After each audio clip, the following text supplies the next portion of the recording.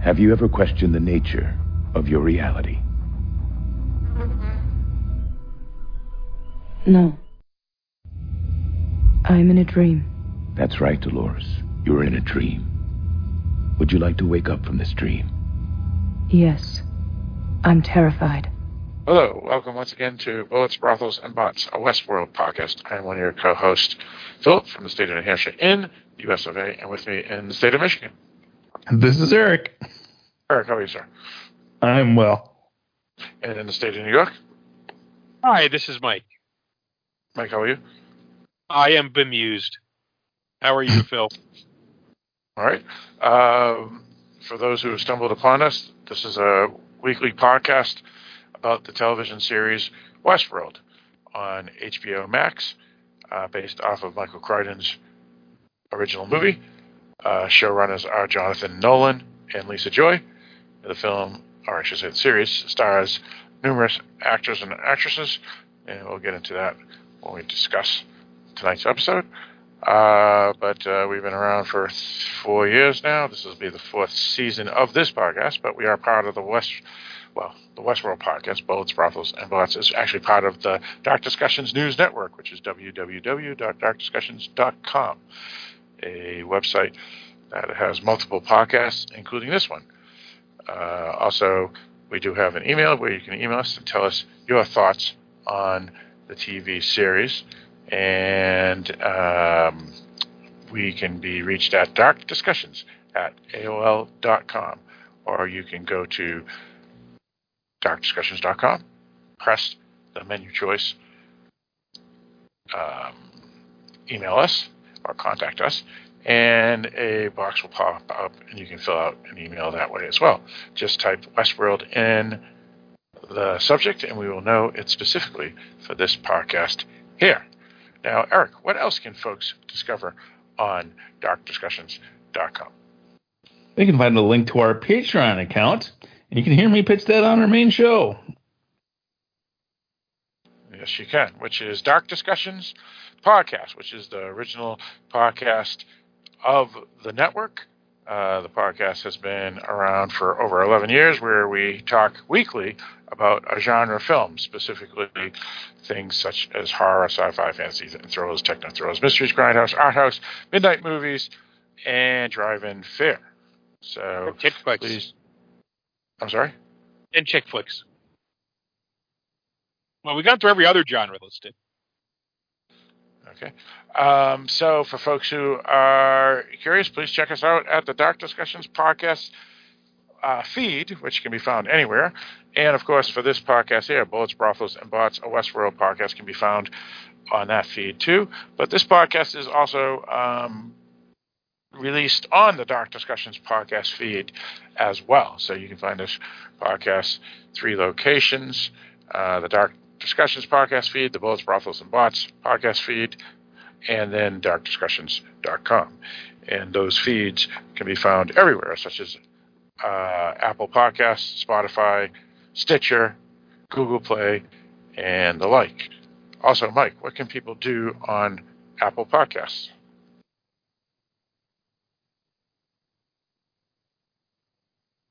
Mike? I assume sorry about that, I was on mute. I assume that they can do it on any of their streaming services, but you can go and give us a review, especially if you can give us a 5-star rating. We would love that. If you don't like the podcast, please don't say anything. But it does help raise our profile, helps more people find us, and furthers our aims in taking over the world. Indeed. So tonight we will be talking about episode 2 of the television series, which is of season 4, and this episode was entitled Well Enough Alone, directed by Craig William McNeil, and written by Matthew Pitts and Christina Ham. We do have one email tonight, and another one from Sean Fox. What does the fox say? And I will read that one tonight. So here we go. Sean Fox writes, Bullets, Brothels, and Bots, Westworld, Season 4, Episode 2, Well Enough. Or well enough alone. Hello, once again, gentlemen. I hope that you all enjoyed your Independence Day long weekend. I hope the same for all your American listeners as well. Oh, and a happy belated Canada Day long weekend for my fellow Canadians as well. On to this episode. I ended up watching it twice. The first time around, I didn't really like it at all. But I gave it a rewatch, and I'm much more balanced in my perspective. It is not the best episode of the series, but it is also not the worst. I will reiterate that I never enjoy the mutilations and violence inflicted on animals in stories that is applicable for this episode here. Also, why, oh why, do they have to do stuff messing with the eyes for bleep sake? Thank you for the great discussion on last week's episodes.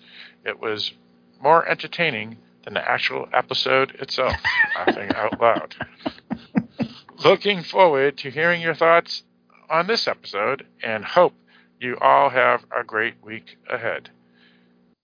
Signed, Sean from St. Albert, Alberta, Canada. All right. Thank you very much, Sean. Appreciate it. Folks can actually... And Sean, you don't have to worry about the animals because it's just pretend. No animals actually get hurt. That is true. That is true. But I know that is a trigger for numerous people, not just Sean, as we see on social media and such. People do get upset with deaths of animals, whether it is pretend or not, when it is in movies and television series. But Eric does have an excellent point there. Well said, Eric. All right. I guess we can go around and discuss our feelings on the latest episode of the series. Once again, it is called Well Enough Alone. It's the 30th episode in the series, episode 2 of season 4. We're 25% into season 4, and it was released on July 3rd, 2022. The audience has not been released yet, to be determined. So I'm not sure what that means, but we'll probably know next week. For folks who are curious, such as some of our listeners like Pam, what day and time or we record these episodes, today is July 5th, 2022, the day after Independence Day in the United States. And this is a Tuesday.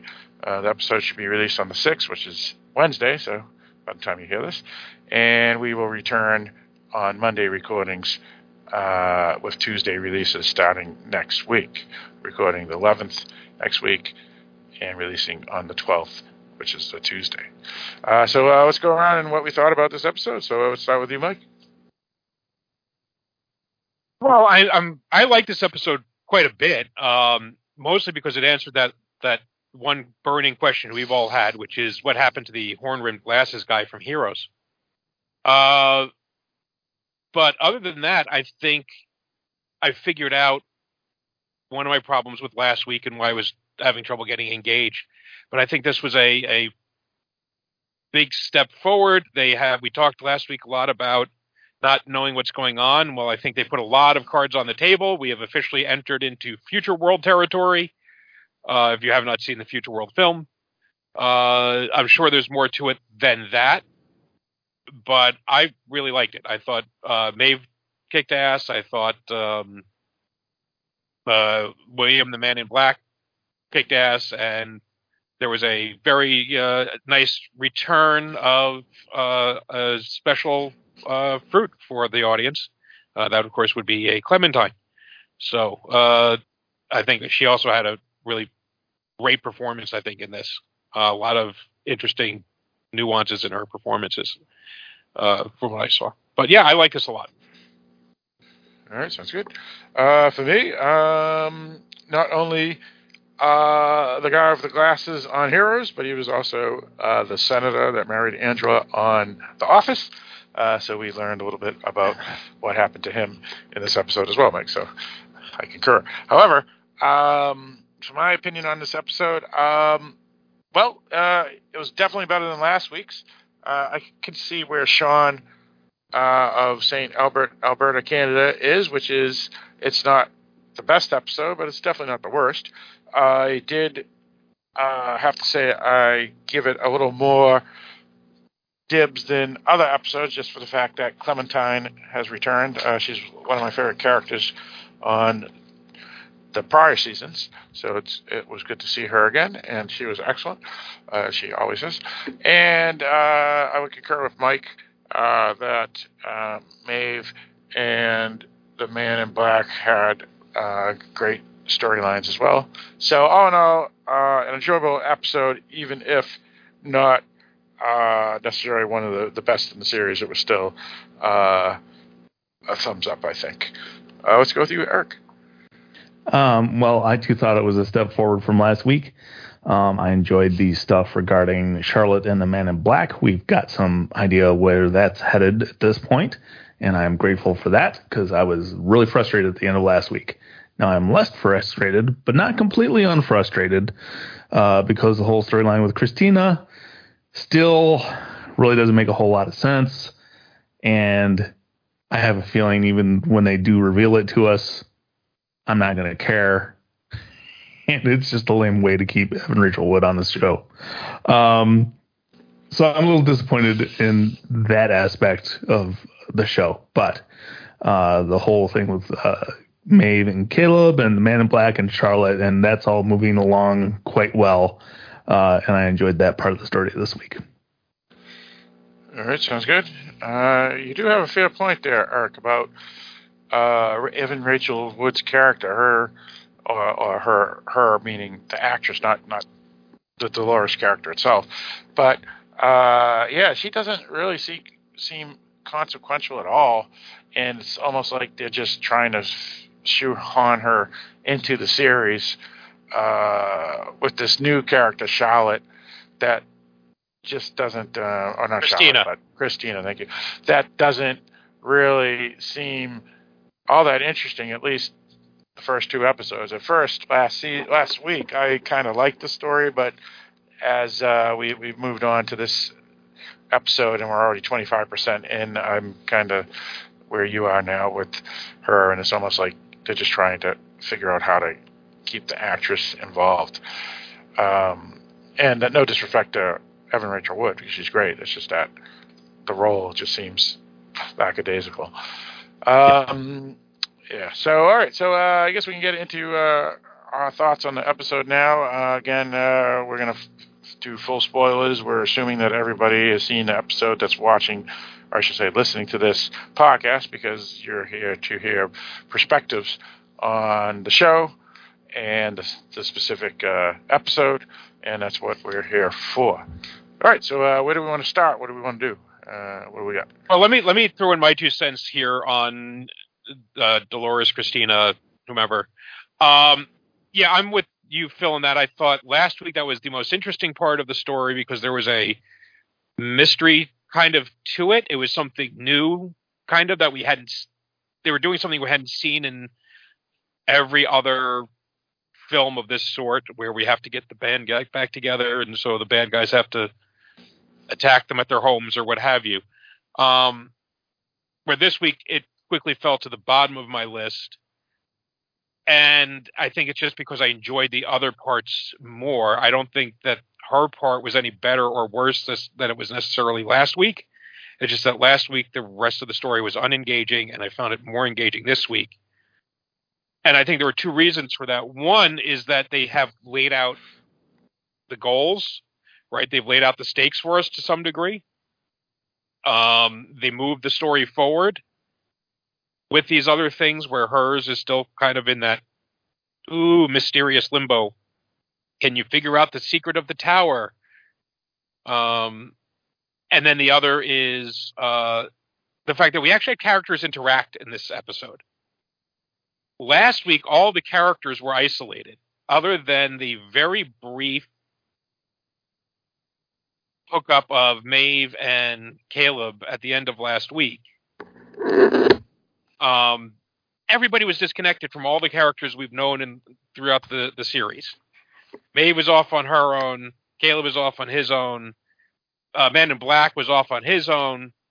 We didn't see Charlotte. We didn't see Bernard. This week, they're interacting, right? We got the Man in Black. Actually, we got Charlotte interacting with William. We got Clementine with the Man in Black. We got more with Maeve and Caleb.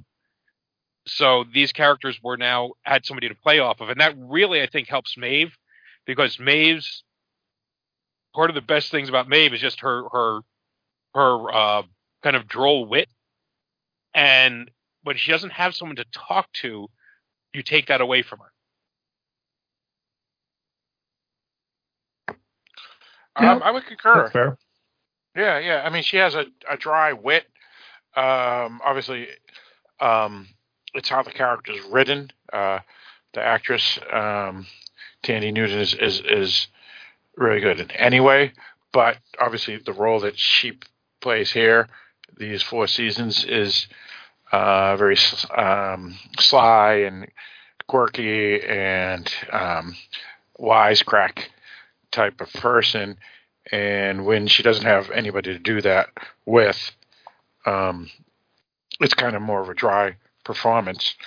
But absolutely, I concur. She had some good lines. My favorite track of hers this week was when they were asking the introductory questions, and I asked her if they had any health issues, and she was like, "Well, I've died a few times, but I usually bounce back pretty well."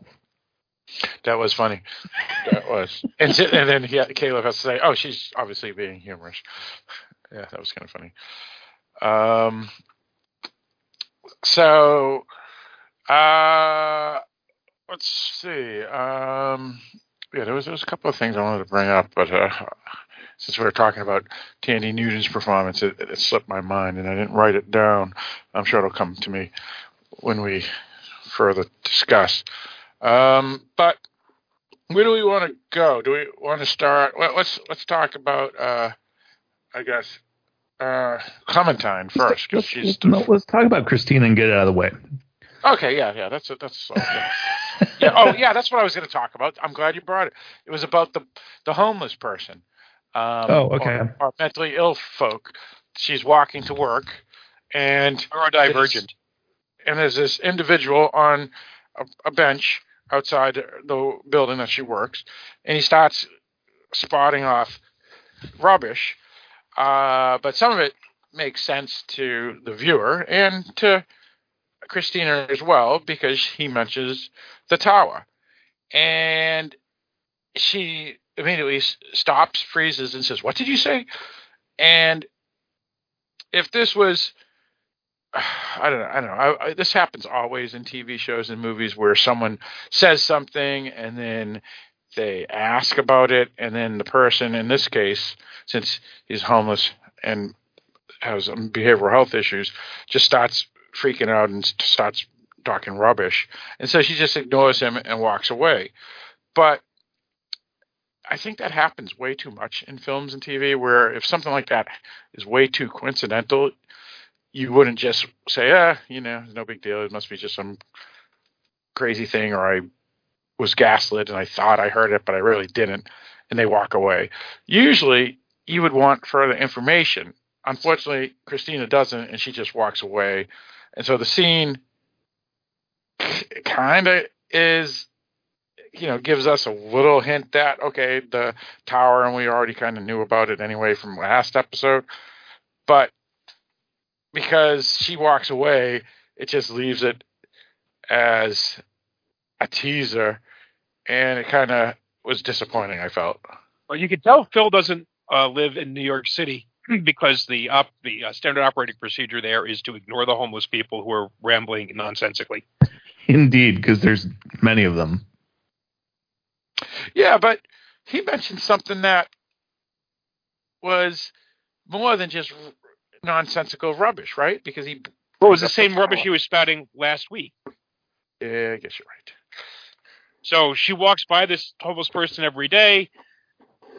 Now, the catch is the birds, right? By the way, he used the phrase, which I didn't catch on my first watch. I caught in a rewatch.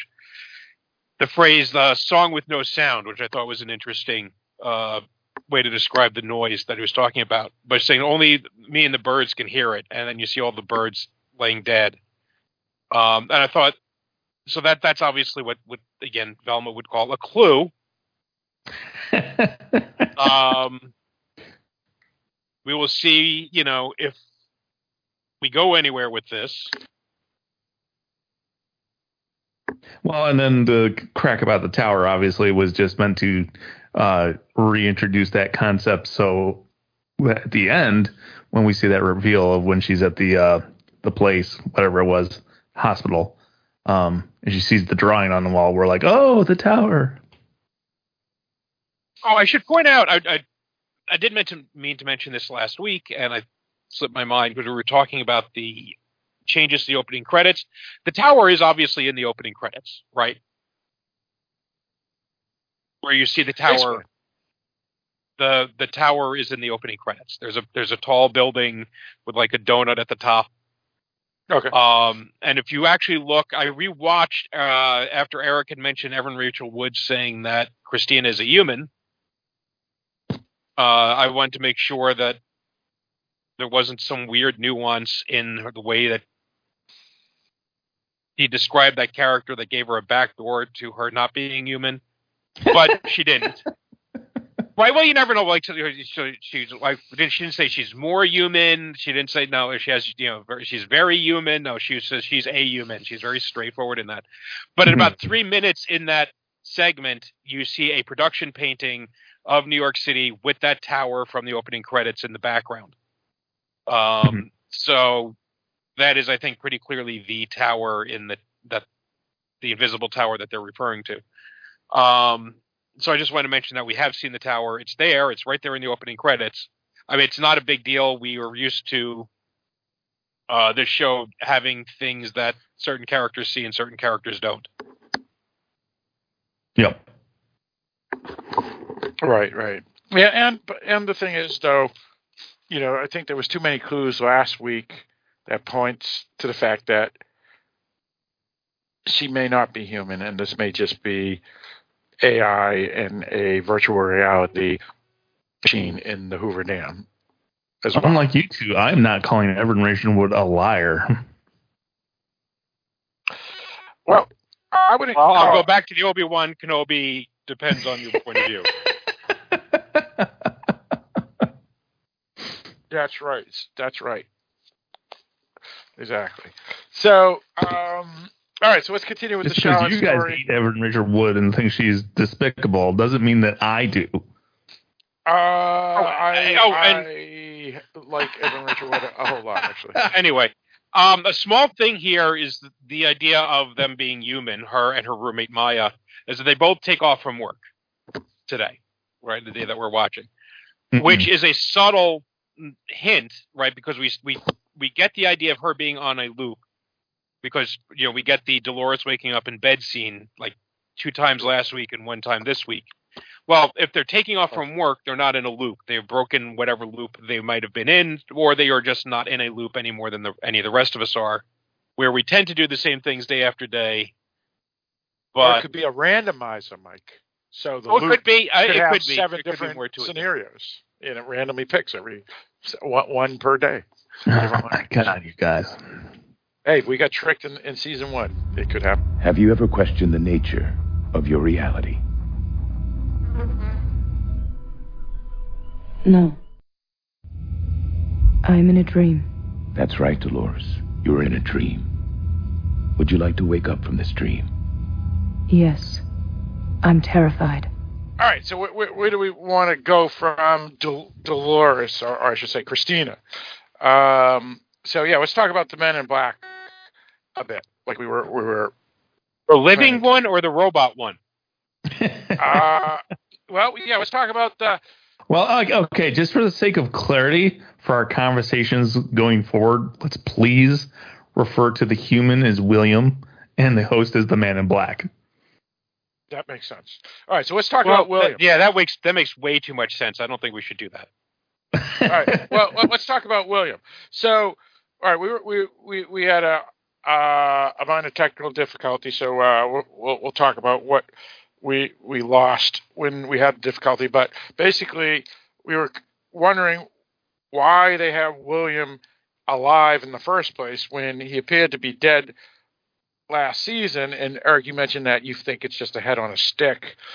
which possibly makes sense. But the point is why do we have him alive anyway, unless he either is going to escape or, as you said, Eric, maybe he's there, or you said, Mike, that he's there so the Charlotte character can just do her James Bond villain speeches.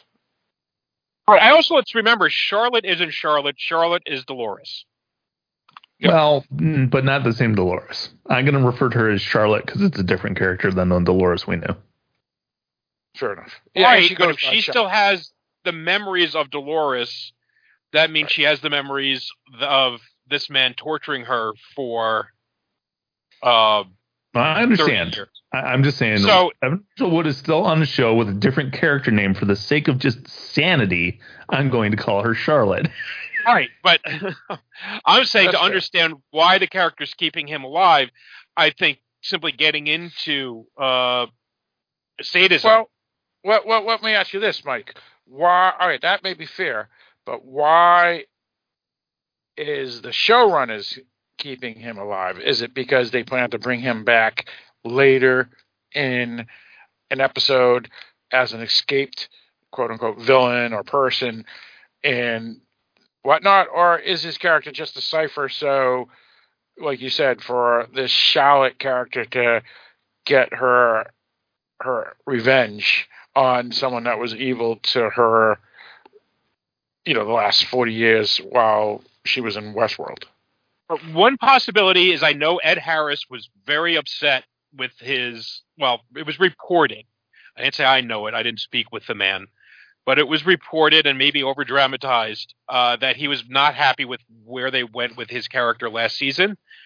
I would concur. I think everybody would agree with that. So this could just as well be a way to placate Ed Harris by giving him more to do than just playing the killer robot, which, also still pretty awesome role and doing an awesome job with the killer robot this time. But it gives him some variety and in the way he interacts and promise of more in the future, right? So now he gets to play two parts on the series, gives him more variation to work with, more things to do. So maybe that's where that's coming from. Maybe. No guarantees. But that's just a thought. And that's a possibility, yeah. Now, but I if hope we get to the end of the season and nothing happens with him, then I think it's a much fairer question. But I think for now it's just that let's wait and see where they go with it. Fair enough. All right, Men in Black, on the other hand, probably my favorite scene in this show, or rather this episode, was when the vice president visits him on the golf course. And there's that scene where he's just like he makes that impossibly long hole in one, and then he does it again, and then he does it again. And what we learned from this is don't play golf with Ed Harris. No, I just thought that was so awesome because clearly, a host would have complete control over how much force they're using and the direction of the ball. And I suppose wind might mess them up every now and then, but for the most part, they'd be able to recreate a shot over and over and over again. So I thought it was funny while the vice president was just standing there watching him sink it over and over again. What's the fun of playing golf or any sport then if you're just going to technically cheat? He's not cheating. He's using his abilities. Yeah. He's reveling in his superiority. Indeed. Probably. Yeah. However, we all know that the men in black, that William doesn't like to play a game unless there's a loser, and he was playing by himself, so that doesn't really make much sense. There were some good one-liners in this episode. Two of them delivered by Clementine. One at the office when that the deputy attorney general or whoever it was shows up and says, "I am backed by the full force of the United States government." And she goes, "Yes, but do you have an appointment? That cracked me up. There is a rule in government, which is the longer the title is, the less important your job is. So deputy assistant secretary. Whatever the heck his title was, yeah. And then on the golf course, when she's hanging out with the Secret Service agents, she goes, I was wondering why you guys would call it Secret Service, because you seem rather obvious. And she's not wrong. She's not wrong. Oh. I did appreciate it. I did get, it was funny that she's got, I'm guessing there were clementines in her bag when she was shopping, and there's a basket of clementines with the character in the prologue. So it's on the nose, it's obvious, but I don't care. Mm-hmm. I was wondering if that was her. She looked different in that outfit. No, which person is this? Clementine. What do you mean, Eric? She looked different. I thought she looked different. But you knew it was her, though, right? The character? Not until right now.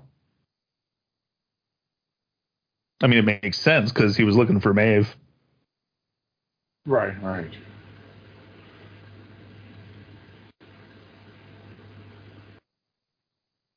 So where do we want to go from here?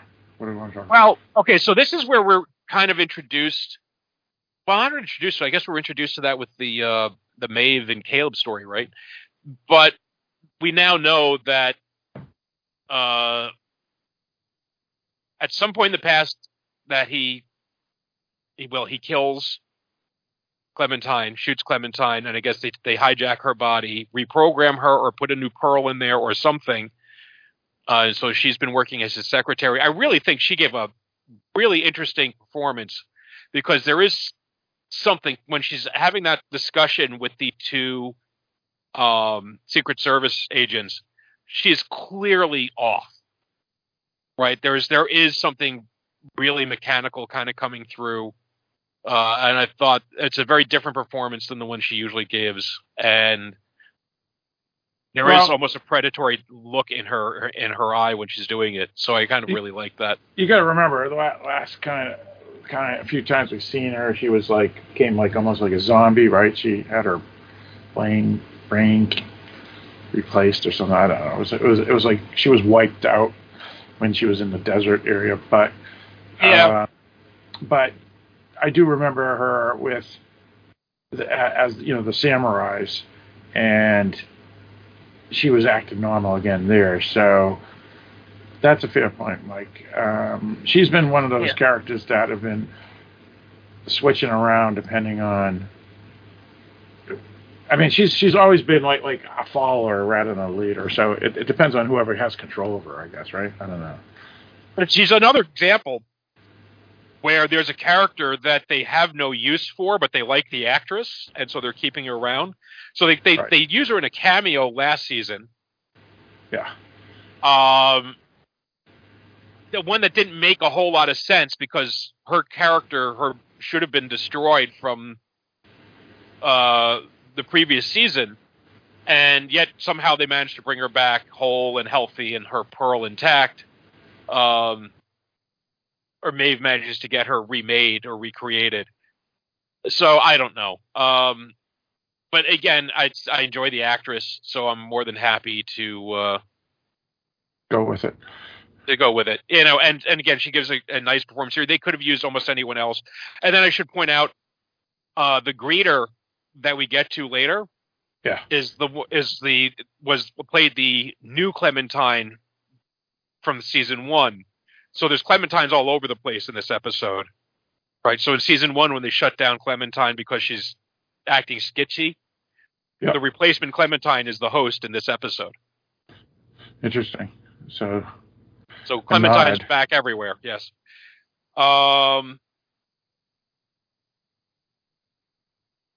Did we see the Man in Black again after the Vice President? Oh yeah, we do. And of course we see him kind of cross over with the Caleb story. So we should probably hold off on that. Yeah, he's unveiling the new playground. All right. Now, Mike, you said you wanted to hold off on that. Well, because that's really the culmination of the Caleb Maeve story. But the idea is it's building. And so here he's doing a thing. He's talking about bringing his company back to basics. I'm kind of wondering if this is a Jeffrey Epstein sort of shot, which is says, we let you do what you wanted, but that was offshore. You didn't do it here. Right. You didn't do it in domestically. So you can have your little murder sex park over in Indonesia or China or wherever it was, but you couldn't do it here in Baja, California. Right. Mm-hmm. And the idea that he's using his wealth, obviously, to manipulate politics. But even then, there's only so far you can go once bodies start dropping. Nobody's really that anxious to reopen Westworld. Right. And he does have that line. He says, "You're a psychopath," and he says, your constituents. What was it? Your constituents wouldn't like that word. I've discovered I'm neurodivergent. Yes. Yeah.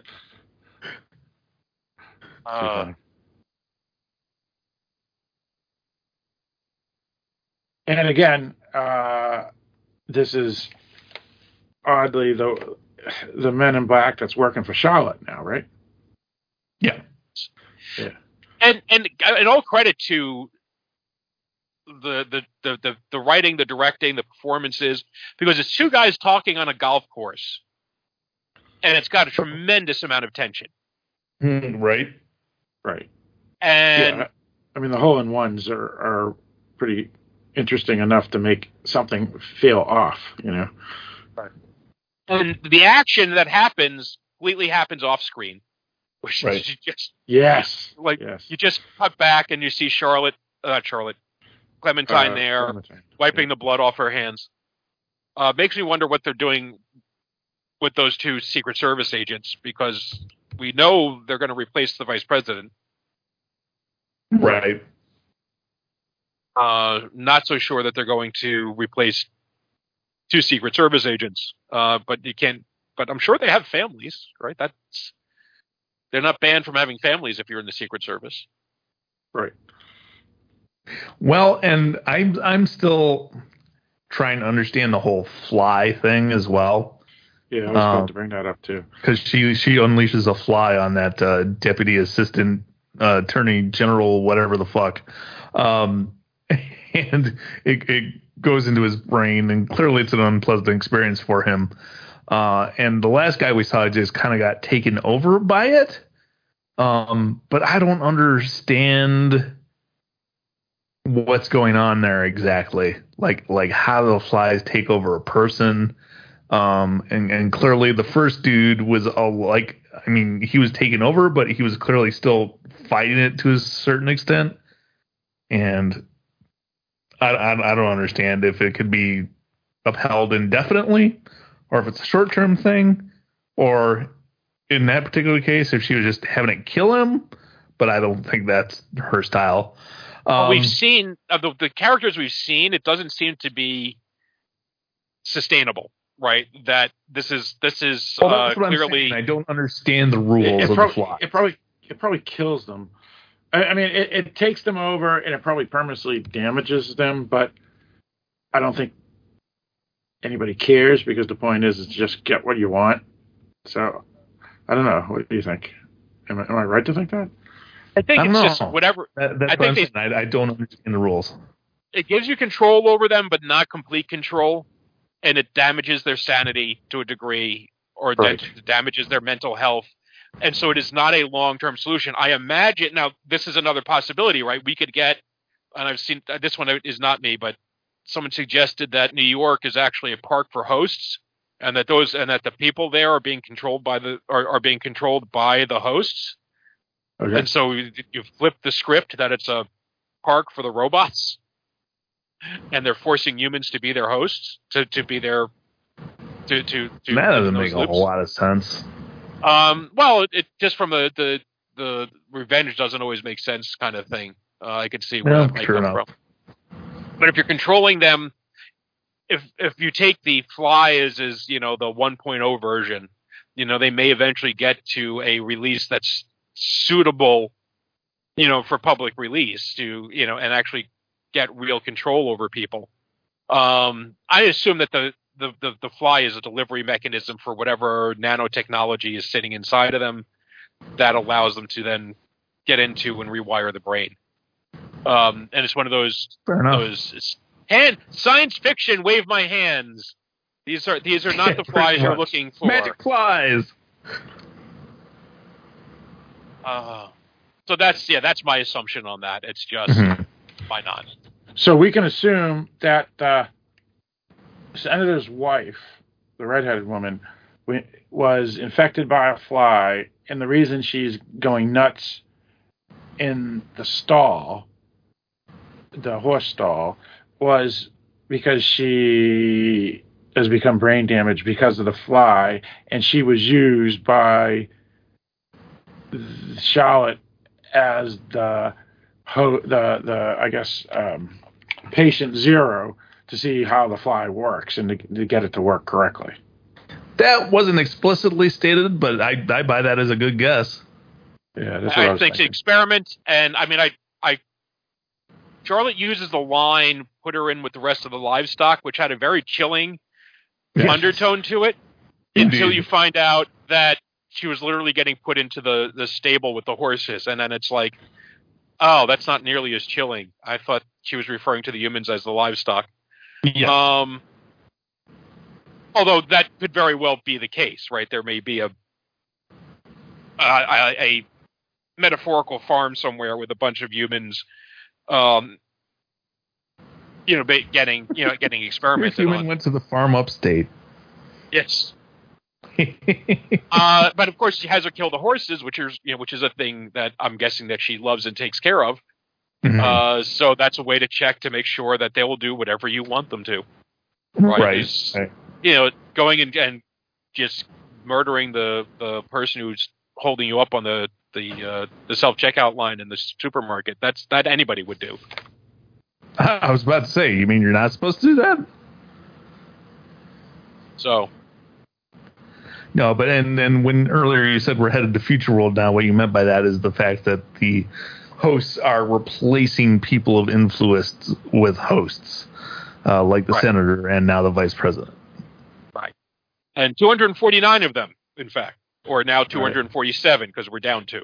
Well, you can also look at Future World as the original Michael Crichton idea, which is it's multiple sandboxes for people to have fun in, I guess. And now we're going to a roaring 1920s world, I guess. Well, and that's another thing that has me excited, because this is what we all signed up for in the first place, is Westworld. Now, there may be some people who are just completely committed to Westworld itself, but I think a lot of the fans are excited at the idea of seeing things like Samurai World and War World, or whatever that was called from last season, of seeing other examples of these amusement parks. What else would they do? And here we're getting Gangland, Gang World, whatever it is, Capone Land. Yeah. So, and I like this, and we're going to go through the thing that we've seen already before in Samurai World, where you're going to see them reusing a lot of the same stories as before. You're going to see the dropped can rolling along, and Teddy's going to pick it up, or whatever the new Teddy is going to be. It makes you wonder, this is given an opportunity, maybe bring back characters like Hector or Armistice that we haven't seen now in 2 years, or not very much in 2 years since the second season, if they want to reuse those models. But I'm curious to see how this goes. And there's going to be more to it than just we want a new amusement park, right? Because there was an ulterior motive with Westworld. What's the ulterior motive here? Is it still the same one? Are they going to be duplicating the people that came? I don't know. That's it, Mike. I think they're going to replace some of the guests, and the person that leaves will be a host. Well, then that makes me question the nature of my reality. No, it makes me question because if you watch on rewatch, right, when so now we can kind of get into the Maeve and Caleb story, right, with the senator and his wife. The senator says we're on the way to the opera. So I'm assuming that's the Don Giovanni that they're going to Gangster World. They're going to that unveiling. And I'm guessing that there is an intention all along that they were expecting Maeve and Caleb to go there. Somehow they know they were recently visited by the Men in Black. The gates open for them. They just drive right in. And the senator makes some comment about Maeve being his wife's friend. So there's some cover story set up. But there's also then like an invitation waiting for them that Anastasia delivers about them going to the real one in the barn, about them going to see Don Giovanni. You know, so this is a thing to lure those two characters into. What's their plan? Why would they want Maeve and Caleb? Why is Lex Luthor inviting Superman to his lair? Right. Right. It's a good question. Well, and particularly since they just tried to put a hit on him, right? This seems elaborate, given that last episode they were just trying to kill him dead. Right. That's a really good point. Oh, somebody pointed out, by the way, the guy that tried to kill Caleb last episode was another host from season 1. I think he might have been the milk robot from one of the milk drinkers from the scene where they like murder Dolores' father. Gotcha. Oh yeah, one of the members of that gang. Yeah, that gang. So they are placing some of these more obscure hosts. They are reusing them in those roles. So that was another host that may have killed. I am glad that they're kind of depowering Maeve, because that was always a problem. Is that by the time you got to the end of the second season, she was just like super powerful. Yeah. And so they just gave the new host some extra firewalls or whatever. Right.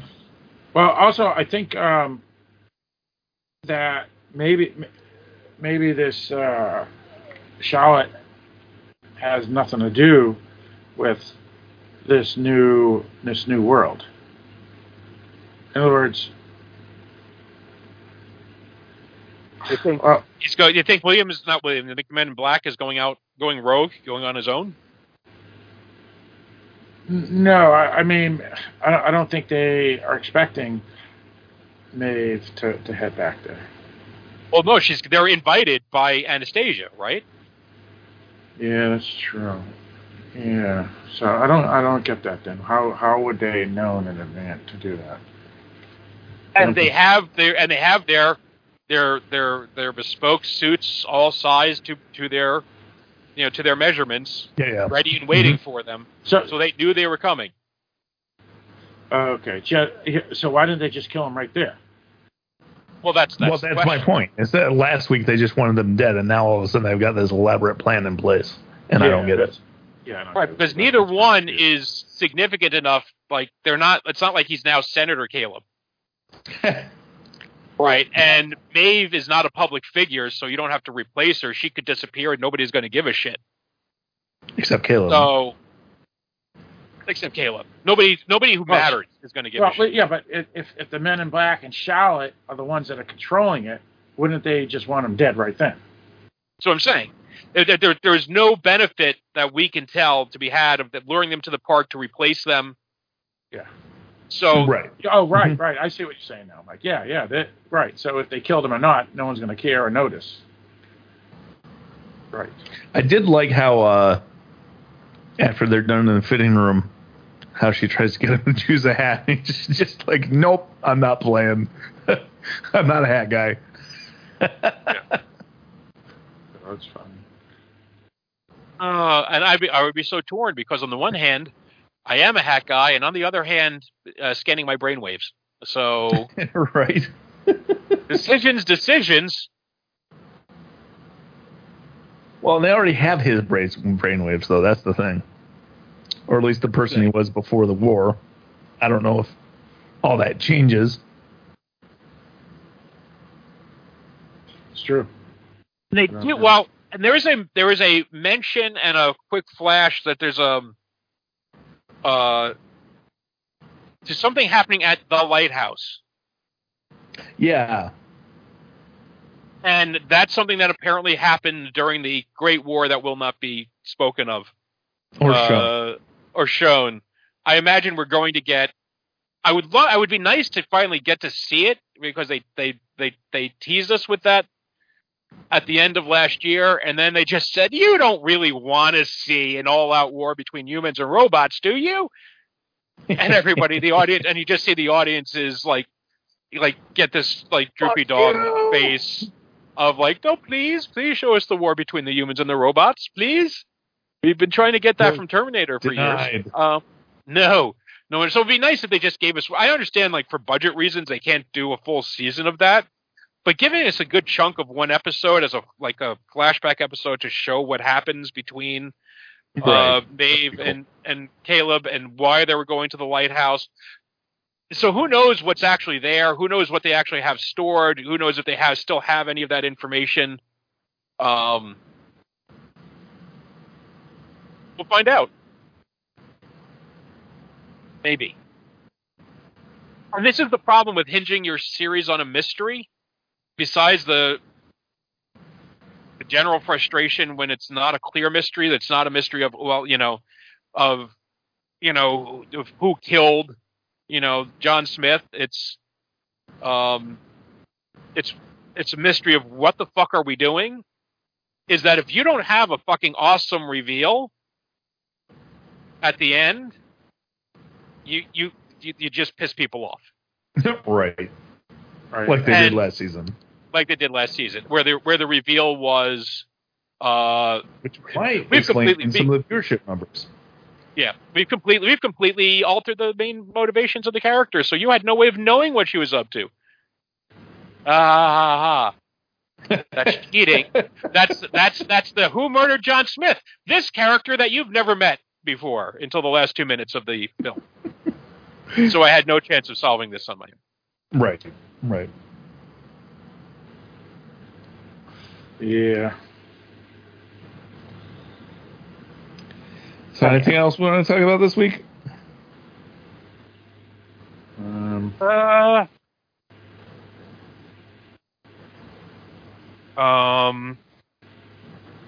All I got to say is that Barnard, if he's coming back, better do it soon.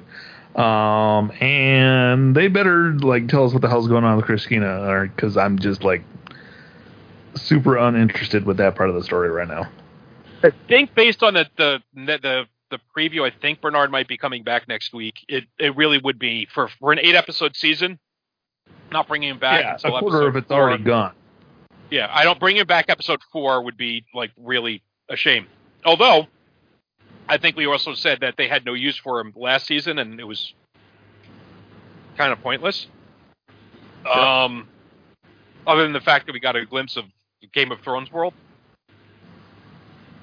And what are they doing with Teddy? We don't know that yet either. So, I don't know. It seems like they've got a whole bunch of untied strings flailing about. And really the only cohesive narrative we have right now is with the Man in Black. And I am interested in cohesive narratives. I'm done with their fucking guessing games. Oh, Man in Black, Maeve, and Caleb, right? That's... because those are dovetailed together. Yes. We don't know what the hell's going on with Christina. And we're not all that interested. Right. Yeah, I don't even care that much about Charlotte, but I am interested in the Man in Black, which means I kind of have to be interested in Charlotte because she's the one pulling the strings. She's the villain. Yeah. Right, she's not as compelling a villain as Ed Harris, no offense. That's what I'm saying. And we know she's the villain because she's now, scarred, and therefore, once you're disfigured, that's the Batman rule. Once you're disfigured, you become a bad guy. Mm-hmm. And did anybody else check out the weird dress she was wearing when she was talking to William? That dress was weird. I didn't notice. I know they do these things in the show on purpose to do like future fashion, but that dress was weird. Oh, you know what? Jeez, that's something I picked up on the rewatch. Speaking of future fashion, and I know we don't want to spend any more time on the Christina storyline, but did you notice like everybody in that storyline was wearing black? No. No one is wearing a collar other than some like shade of gray or black or something very dark. You don't have somebody in like, a nice, pretty floral dress. There's no woman in red. There's nobody in like there's nobody wearing like a Cincinnati Reds jersey. There's nothing. It's just everybody is in black, which I think just lends to the artificiality of that setting. That's a fair point. Yeah, that's like a little hint for the Red Bull and Reddit people. Yeah, that something is happening. I don't even care what's going on as long as they tell us soon. Right. Well, they're probably not going to stretch it out any more than 5 or 6 more episodes. Yeah, thanks, Mike. Too funny.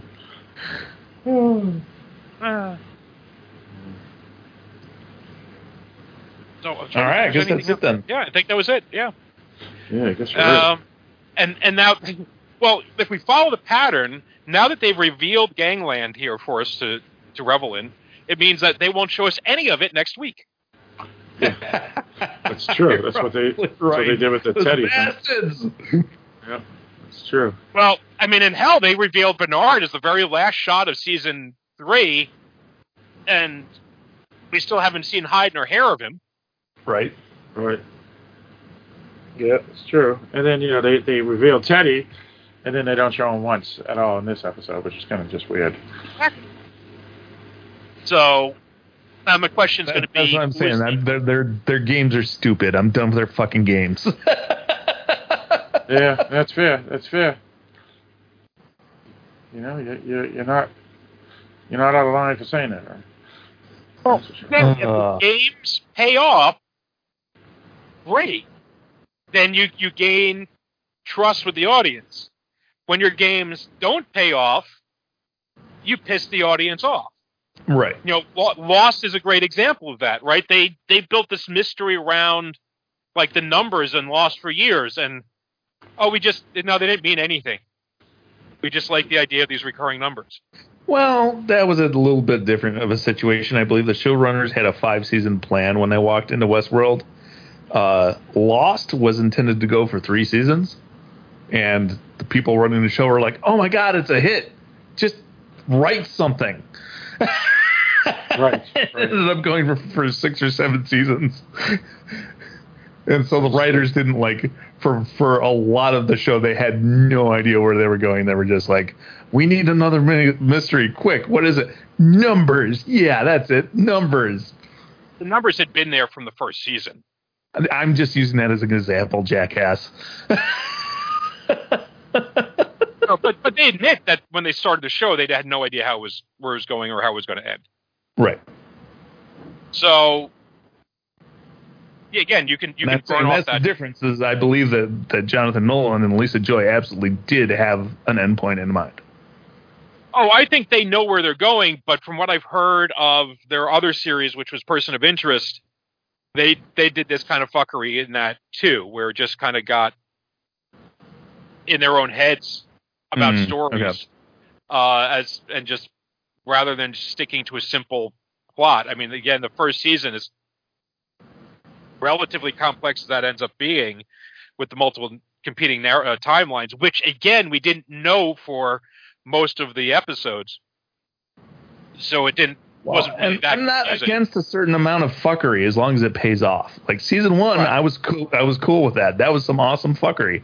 Season 3, not so much. But you didn't know they were fucking with you for most of that season, right? And I think that's the difference. It might be, yeah. Now they're clearly fucking with us, and I'm done with it. Right. Yeah. And it better be worth it. Right. Right. Alrighty then. Yeah. All right. Yeah, I guess that's it. I mean... Now, is Bernard the one thing, like the one loose thread that we have yet to follow up on? Pretty Other much. than bringing back minor characters, like bringing back Charlotte this week. Oh, and Teddy, too. What's going on Clementine with this Teddy? week, rather. Right, but at least we've seen him, and we thought Teddy was dead, so I don't think he's... I should say, is he the one last thread from season 3? 3, okay, that's a fair point, yeah. Right, and because you got Liam Hemsworth was also with him. I don't think anybody necessarily cares about what happened to his character, Well, honestly. I liked him, but it's not like, oh man, I gotta find out how that security guard, what's going on with him. Right, so, and he's going to be part of that Bernard story anyway, right? I assume. Yeah. Like when on episode 1, when they showed the cartel, I thought that was Hemsworth originally, like the first minute, and he was just had a mustache, and then when he started speaking, I said, okay, yeah, that's not Hemsworth. So yeah, I guess they're just holding off that whole Bernard thing until maybe next week. They got to go do it next week, I would think, because we're already a quarter into the season. But, I don't know. And that would include Hemsworth, I would assume, yeah. But it is what it is. So I would concur, Mike. That's pretty much the only thing I can think of that we're still waiting on. Yep. Because this week, because after last week, we still hadn't seen Bernard, we hadn't seen Charlotte. We really only got a tease of the Man in Black. Yeah. And so they brought those 2 back, or those 3, and then Clementine. But then Bernard's like the only one that we really need to find out about. Well, and Teddy. Yeah, but I guess Mike's talking about what from last season. Yeah. Right. Would you be disappointed if we took a break next week from the Christina story? No. Honestly, so we don't need Teddy next week. Why? Right, because Teddy would be... Because he's part of the Christina story. Yeah, gotcha. Yeah. I'm just saying, before the end of the season, they're going to have to explain what he's doing here. Because otherwise, that would be really weird to show him. Yeah. Hey, remember this guy? That's it. Right. Well, and what I read, they said that this was intentional and that he was always planned to come back as a major character for season 4. Mm-hmm. But who knows? Yeah. So, but I believe it. I assume he'll come back. And I can't believe that, even though Mike has a point, which is, would you be sad if they left Christina's story for a little bit? But I don't think they will. I think Christina will. No, because she's the lead character. Yeah. I think she is the. Just make it a fucking story. That's all I want. It's not a story yet.